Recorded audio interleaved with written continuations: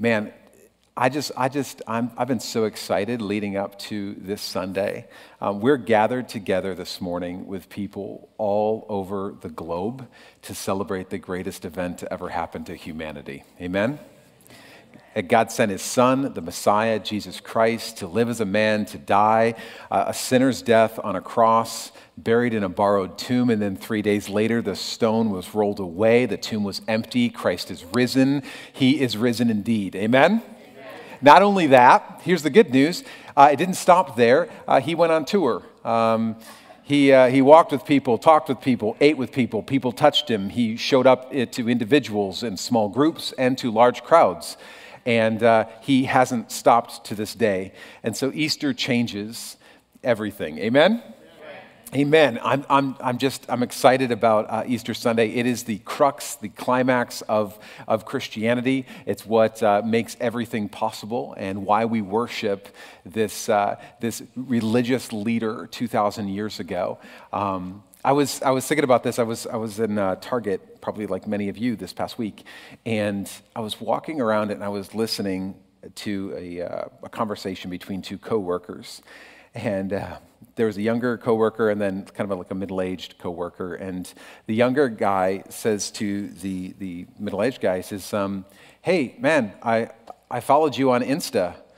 And which, for those of you who don't know, that's how the young folk call the social media platform Instagram, because they don't have time for the Instagram. It's just Insta. And so, anyway, the middle-aged guy just kind of responded with it seemed like a guttural noise. Like he was just going like, It sounded like more of a cow than a human. And so I was just kind of laughing. I'm just like, milling around looking for nothing, because you don't need anything when you go into Target. You just leave with hundreds of dollars of things. And so, and then he's still walking away, and the young kid says to him, he goes, "Yeah, man." He goes, "Follow me back."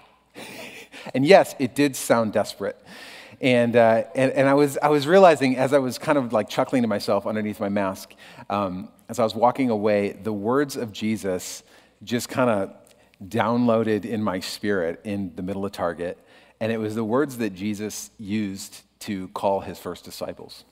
What did he say? He said, "Come, follow me."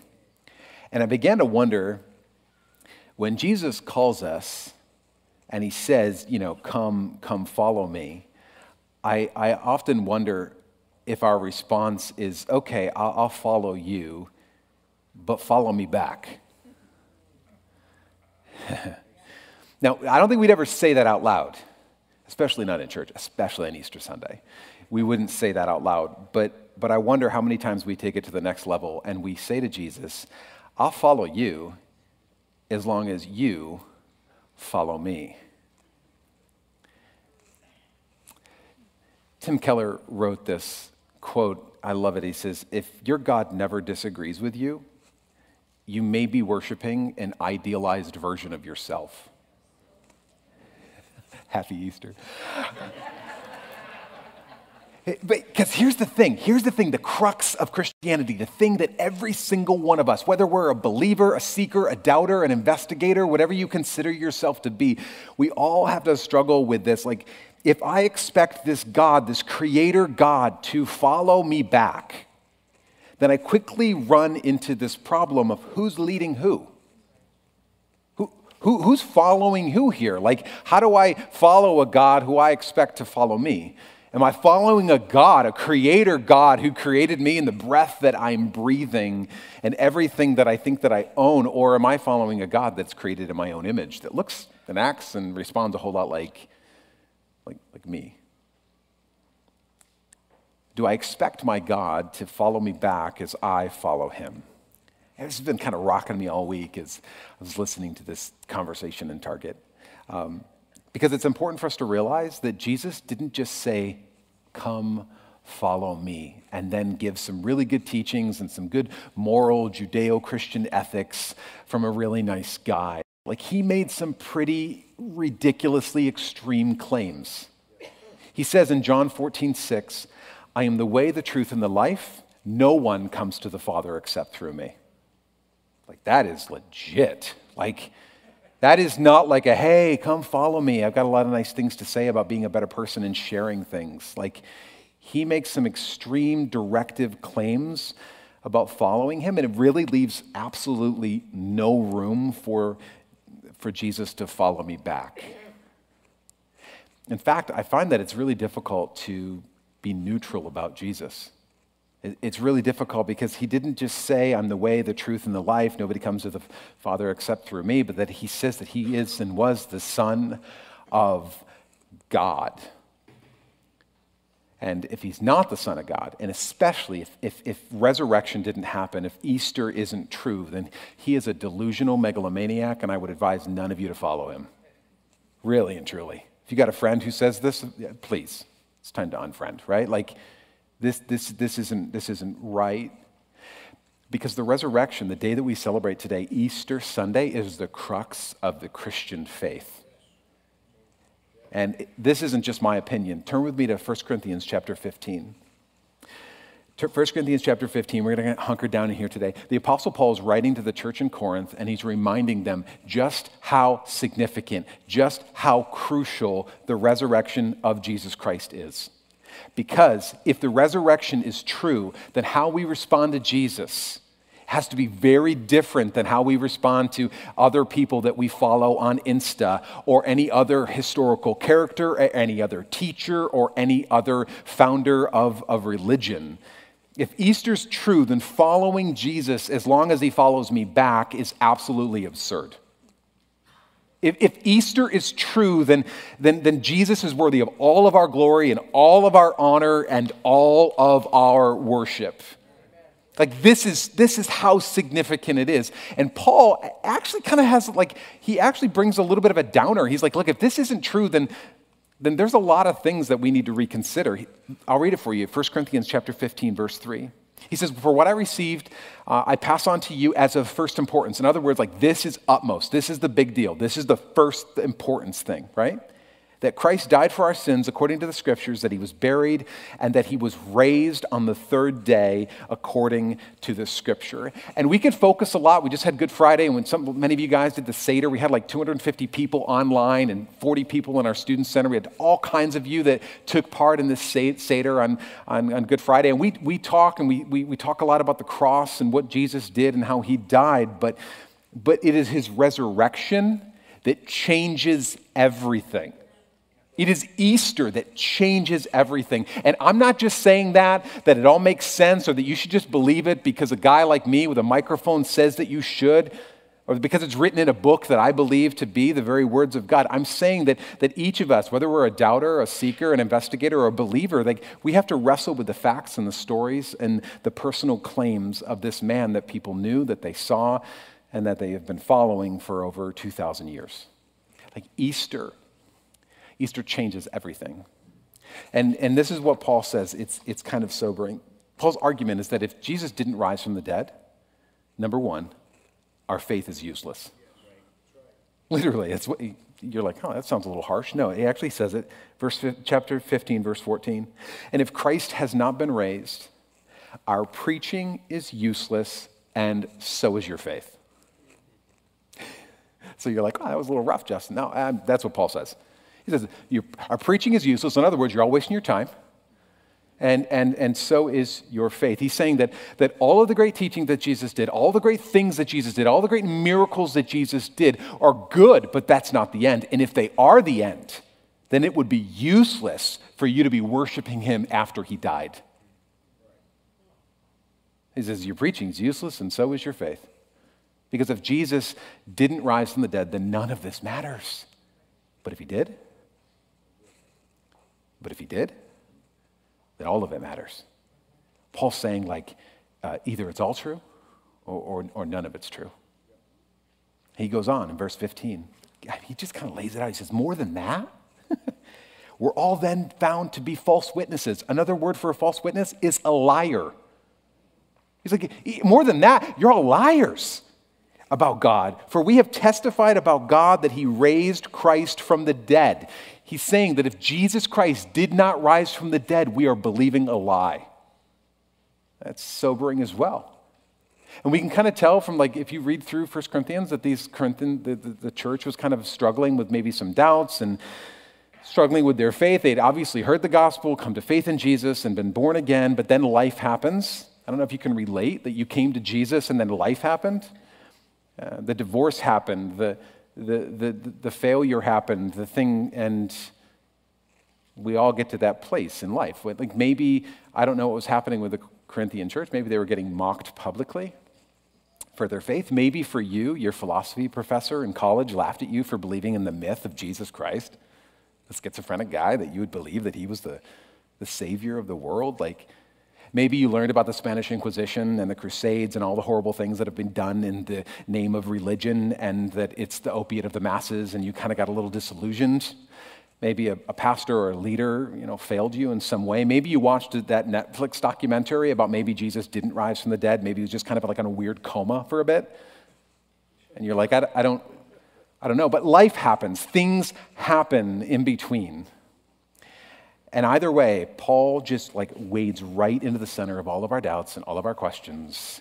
And he can't speak for what people have done in the name of religion, and he can't speak as to why that person failed you and why all that happened. But he's reminding you, look, guys, if we take away the resurrection, then you take away Christianity, and this all becomes a ruse, a weird belief system at best, and a lie. It is sobering how he lays this out. And then he goes on, he keeps going. He says, verse 17, and if Christ has not been raised, your faith is futile. Just in case you didn't get it, it's useless and futile. You are still in your sins. Those who have fallen asleep in Christ, those who have died, are lost. And only for this life we have hope in Christ, we are of all people most to be pitied. He's saying if Jesus Christ did not rise from the dead, there is no hope in this life. Paul's just laying it out there. Church, can I remind you on this Easter Sunday that we do not worship an inspirational dead guy? Please don't ever think that we do. We worship a risen King. Amen? Can I remind you on this Easter morning that we do not just hold to some religion taught by a good moral leader. Christ did not die to uphold Judeo-Christian ethics. He died to set people free. Do not mistake the teachings of Jesus and the good moral ethics that are taught and you should share and don't smoke, drink, or chew or go with girls who do with the fact that Jesus is still setting people free. He is still resetting hearts. He is still setting the captives free. That's why he died. Amen? And it is this resurrection that we celebrate today that made a way where there was absolutely no way for you. And that's for today. It's not for the sweet by and by when I'll fly away, oh glory. It is for today. It is real freedom right now. Today. It is the resurrection power that literally believers can walk in to expect God to move, that sicknesses are healed and deaf ears are open and addiction looses its hold on people and sin is forgiven for today. Not only in the sweet by and by, but for today is your day of salvation. And then he continues in verse 32. He says, if the dead are not raised, let's just eat and drink, for tomorrow we die. He's like, if Jesus Christ did not rise from the dead, then everything is meaningless. Everything's meaningless. Because when life has no meaning, you end up worshiping at the altar of your own comfort. Which is why kind of the greatest thing that we say today in our culture is, you do you. You do, I'll do me, you do you. Why? Because I'm worshiping at the altar of my own comfort. Now, after all, God died so that I could be happy and you could be happy. So you do you and I'll do me. And what we find is that it's really a dead end. That if all you have to put your faith in is yourself, you're going to find out very quickly, if you haven't already found out, that you're not very good at being God. You kind of fail on the whole God front.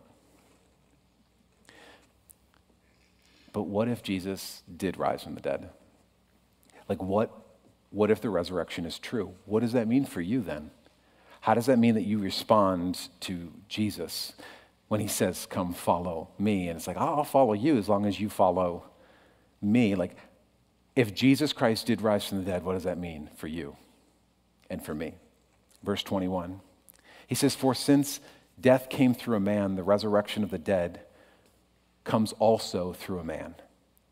For as in Adam all die, so in Christ all will be made alive. Paul is saying, if Jesus Christ did rise from the dead, then we are made alive through him. Like, we are made alive through him. There is something. John 10:10, Jesus actually says, I've come that they might have life and have it to the full. That we are made alive, not just surviving, but he came to give us abundant life, not just to get by, not just to survive, not just to be alive, but to thrive in this life. And it is through the resurrection that Jesus gives new life. It's through his death, burial, and resurrection that we find the new life that is available to us. And Paul continues in verse 23. He says, but each in turn, Christ, the first fruits, then when he comes, those who belong to him. Verse 24, then the end will come when he hands over the kingdom to God the Father after he has destroyed all dominion, all authority, and all power. For he must reign until he has put all his enemies under his feet. The last enemy to be destroyed is death. Can I remind you on this Easter Sunday that if Jesus Christ rose from the dead, if the resurrection is true, then hope has a name. It's more than a mindset.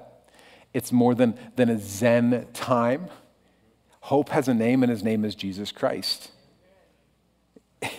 Easter changes everything. Easter changes everything. It is Christ in you, the hope of glory. It is through Jesus Christ and his life, the life that we're living and the death that is sure to come to every single one of us, that the promise that this is not the end. That there is more, that hope has a name, and it is through the resurrection that Jesus conquered death and the grave. It is through resurrection that we have the promise of eternal life with Jesus. And this is the beauty of how Easter changes everything. And not only that, Paul says that if Jesus Christ did rise from the dead, then he's not only worthy of following, he's worthy of our worship. Easter changes everything. Now, for those of you who are still kind of like on the fence, you're kind of like, I know, but I wasn't there. I didn't see Jesus. I haven't eaten with him. I haven't touched him. Maybe you've experienced him and maybe you haven't. Maybe you've been coming to church for a long time and you're kind of like, I'm trying to do the right thing and do good things. Maybe this is your first time. Somebody invited you to church and you're like, I don't really know how I feel about this whole Jesus thing. I want to just take a moment. I'm going to read through the gospel account. This Easter Sunday, we've got to read through the Easter morning, John's account of Easter morning. And as we read this, I just want you to just take into consideration the fact that there are some things that are written in this gospel account that if you were making it up, you wouldn't write it in there. Because you would have written it a whole lot better. I could have written it a whole lot better, right? Because what? When we make stuff up, if this is a figment of the imagination, if the resurrection really isn't true, if the Netflix documentary is true, and maybe he was in some sort of weird coma and it actually didn't happen, if it really didn't happen and you're making it up, you would have written it a whole lot better. If I were making it up, there would be like laser sharks and there would be Jesus with superhuman strength kicking the stone out of the way, and it would be epic. It would be like an Avengers movie. And this is an awkward account. It's almost as if, when you read down through this, you're going to find that it's almost as if they're kind of like, yeah, so this is kind of how it happened. Not really proud of it, but we're just kind of wrote it the way it happened. It didn't seem really well planned out, but this is it. So here. John chapter 20, verse 1. Early on the first day of the week, while it was still dark, Mary Magdalene went to the tomb and saw that the stone had been moved from the entrance. So she came running to Simon Peter and the other disciple, the one Jesus loved, and said, "They have taken the Lord out of the tomb, and we don't know where they have put him." I want you to just pause here for a second before we move on. I want you to realize that her only reaction to Jesus' body missing is that she assumes the body was stolen. She wasn't going there like, it's Resurrection Sunday, it's Easter morning. She's like, I can't wait to not see Jesus because he rose from the dead, just like he said he would. No, she walks literally to the tomb, ready to kind of like treat the dead body of Jesus. She assumes that he's dead. Nobody was expecting no body. And so she assumes that either the grave robbers had stolen or the Romans had taken the body. And I want you to just see this, that nobody was expecting anything other than a dead body in a tomb, even the followers of Jesus. But again, maybe that's just how it happened. Verse 3. So Peter and the other disciple started for the tomb. Both were running, but the other disciple outran Peter and reached the tomb first. I always love how the writer of this gospel, John, and I've mentioned this before, he refers to himself. He's very humble. And so he doesn't like to refer to himself as John, the writer of the gospel. He refers to himself as the other disciple. And in verse 2, you can look back just a verse. His other favorite term for himself is the disciple Jesus loved, because he's humble. And even in the midst of telling the story of the greatest event to ever happen to humanity, John cannot help himself but to report to all of you that he beat Peter in a race. So just in case you're all wondering, he's like, yeah, so this is kind of how it happened, but just want you to know, I touched the tomb first, made it there because Peter's slow, and so I beat him. You can move on, but I just want to make sure the disciple whom Jesus loved touched the tomb first, in my humble opinion. And so, but maybe that's just how it happened. Verse 5. He bent over and he looked at the strips of linen lying there, but did not go in. Then Simon Peter came along behind him. It seemed like forever, right? And he went straight into the tomb. He saw the strips of linen lying there, as well as the cloth that had been wrapped around Jesus' head. The cloth was still lying in its place, separate from the linen. Finally, the other disciple who had reached the tomb first, that'd be me, also went inside. He saw and believed. They still did not understand from Scripture that Jesus had to rise from the dead. When John writes this, he says, he saw and believed. What does that mean? Does it mean that he saw and believed that Jesus Christ rose from the dead? No. I mean, I'd like to say that, and actually, from the context of it, it really just means that he saw that there was no body, and then it means that he finally believed that the woman wasn't lying, and her story was true, that the body was missing. So he saw and believed. None of them were even thinking about Jesus rising from the dead, which is kind of weird because he told them 3 times. We talked about this last week. If he were making up this story, I don't know. If I were making up this story, I would have said something in my humble opinion of, and the disciple whom Jesus loved knew it, right? Jesus had indeed risen from the dead, just like he told me when he was giving me my merit badge and telling me I was his favorite. Like, he knew it. I knew it, right?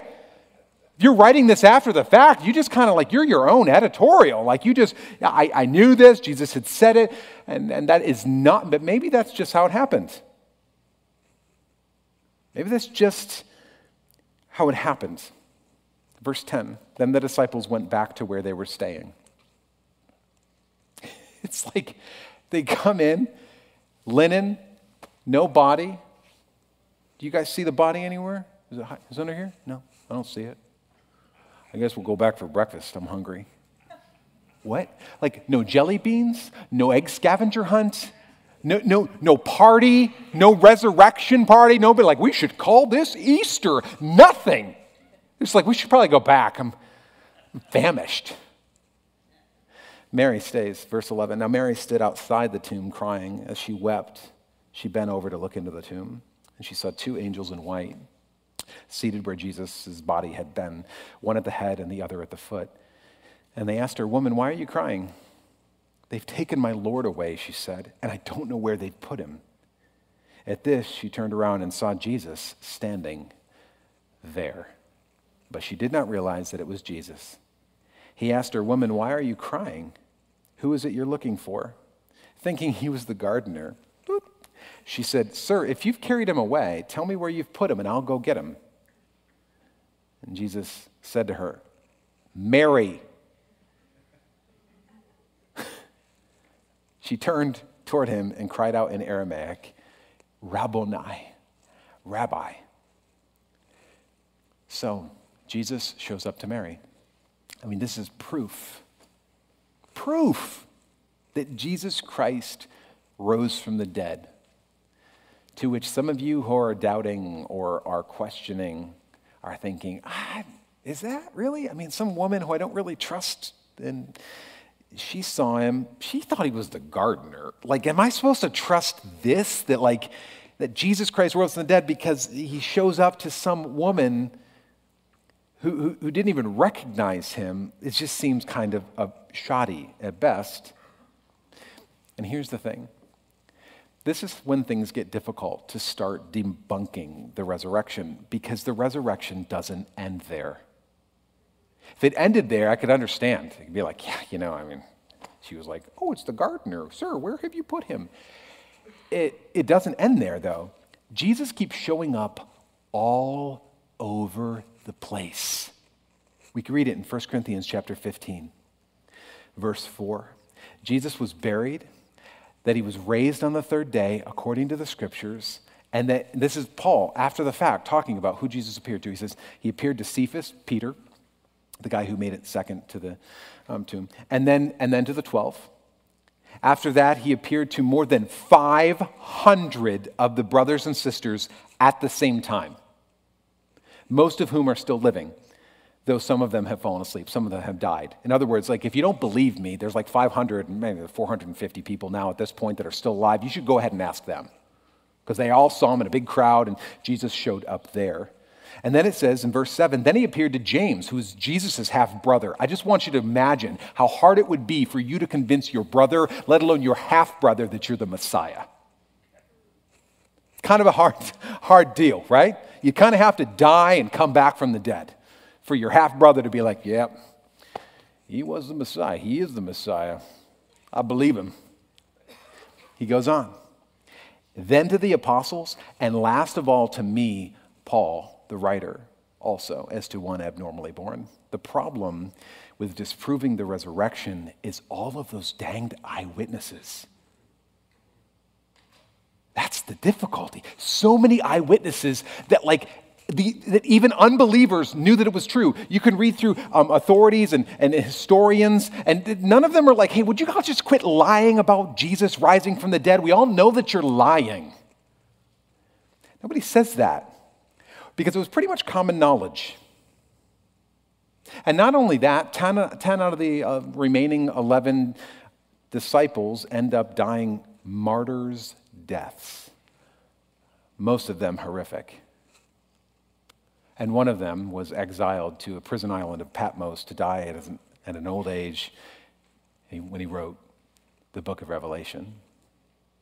These men went to death still holding passionately and unwaveringly to this truth that Jesus Christ was raised from the dead, and I saw him alive. I saw him. It doesn't matter what you do. It doesn't matter what you threaten me with.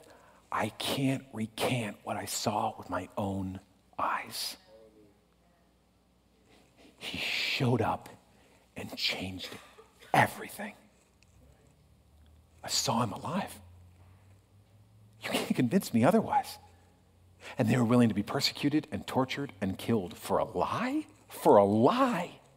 You'd think that out of those 500 brothers and sisters that supposedly were eyewitnesses and saw Jesus all together, you'd think that one of them, over the course of maybe their 50 years left to live, that they would be like, okay, fine. You know what? It was all a big lie. It was a big deal. We got together. We said, you know what? Hey, we all saw him, didn't we? Yep. Match up our stories. We're all good. Let's keep this hoax going, guys. And in the point of being tortured or something would say, okay. It didn't actually happen. Fine, this is not worth risking my life over. For a lie? But we don't see that.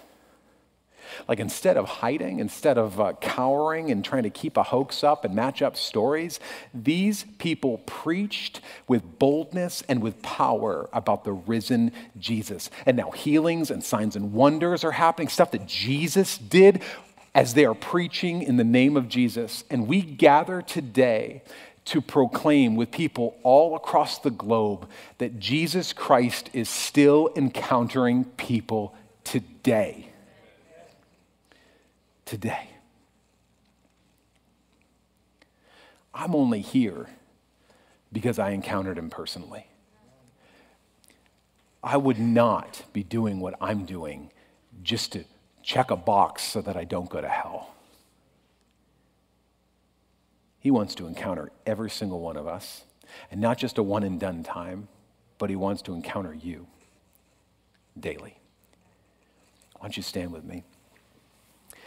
We're going to be celebrating communion. I can't think of a better time to celebrate communion than on Easter Sunday. So if you came in and you got one of these little communion packets, start working on that piece of cellophane now. If you're at home with us today, grab some juice, some crackers, whatever you've got around. I'd love for you to just take part in communion with us today. My prayer is that as we celebrate communion today, that every single one of us would encounter Jesus. As we remember and celebrate his death, his burial, and his resurrection, and the life that he made available to us, that hope has a name, and that his name is Jesus. 1 Corinthians chapter 12, he says, For I received from the Lord what I also passed on to you. The Lord Jesus, on the night he was betrayed, he took bread, and when he had given thanks, he broke it, and he was prophesying to them about what he was going to be doing. He says, This is my body, which is for you. Do this in remembrance of me. Let's eat together.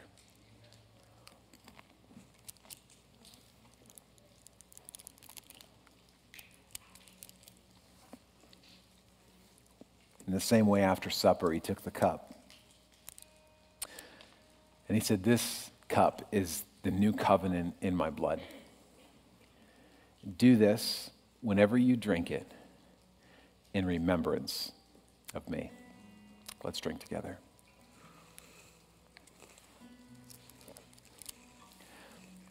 Lord God, I thank you for what your death, your burial, and most importantly, of first importance, your resurrection. I thank you that you made a way where there was absolutely no way. I thank you that you are still encountering us today. Whether you're here this morning or maybe you're joining us online today, maybe you've been questioning, maybe you're investigating, maybe you're doubting. Maybe you've been in this place where you're like, Jesus, I'll follow you as long as you follow me. I think we fall into a lot. If you feel the God drawing you today of just saying, come follow me, and you realize that this life that we're living and the death that is surely to come to every single one of us is not the end, and that Christ made a way for you. Can I just encourage you that God wants to encounter you fresh today. And it was only through the resurrection of Jesus Christ that God changes our life, that he sets people free, that sins are forgiven, that addictions are loosed, that healing comes and deliverance is true. It's only through Jesus Christ. And I don't want you to walk out of here today and go and eat some ham without the opportunity for you to encounter Jesus Christ personally. So if you feel God drawing you today, I want to just pray a prayer with you. It's the same prayer that I prayed when I first encountered Jesus Christ the summer before my 9th grade year of high school. When I finally came to the point with a bunch of weird Christians around me telling me about Jesus and the relationship that they had with him. And I literally said, if this is true and you're not crazy, then I want it. What do I have to do? And I just prayed a simple prayer, and it was more about my heart and where I was at, just realizing that I'd come to the end of myself, and it was the beginning of Christ. And so I want to encourage you to pray this prayer with me. And if you would, even if you've been a Christian for 40 years, if you pray this prayer out loud with me, as just kind of a renewal of the decision that you've made in your own life. There's nothing magic about it. It's just a moment. So maybe you get into a place of just receiving Jesus Christ, whatever that looks like for you. And you could just repeat after me, Jesus, I know I'm a sinner, and I know I need a Savior. I believe that you are the Son of God, that you came and died, and that you were buried, and that you rose again so that I could have more and better life. And I repent today of my sins. And I ask you right now that you would come into my life. And I choose today to follow you wherever you lead me. I give you control. And I ask that your Holy Spirit would guide me and empower me to live this life after you. In Jesus' name, amen. If you prayed that prayer, I want to say welcome to the family. We just give those a round of applause this morning. Here's the thing. If you're here and you prayed that prayer with us, this is what I want to encourage you to do. We've got a prayer team right over here against this wall. We've got a free Bible, some information for you. I'd love for you to stop over there before you leave. Just let them know, hey, Pastor Justin said me to stop by over here. We'd love to pray with you. If you have a prayer need in any area of your life, maybe you need a heart reset, maybe you need some healing in an area of your life, in any area, I want you to not leave this place without being ministered to. So we've got a team right over here. We'd love to just pray over you, pray God into your situation. Don't leave this place without that opportunity. And I'll be back in our Connect Corner. If you're new here, this is your first time, I'd love to personally shake your hand, greet you. Thank you for coming to New Life. And I want to say, Happy Easter. Amen? Happy Resurrection Sunday. Have a blessed week in Jesus' name. Amen. God bless you.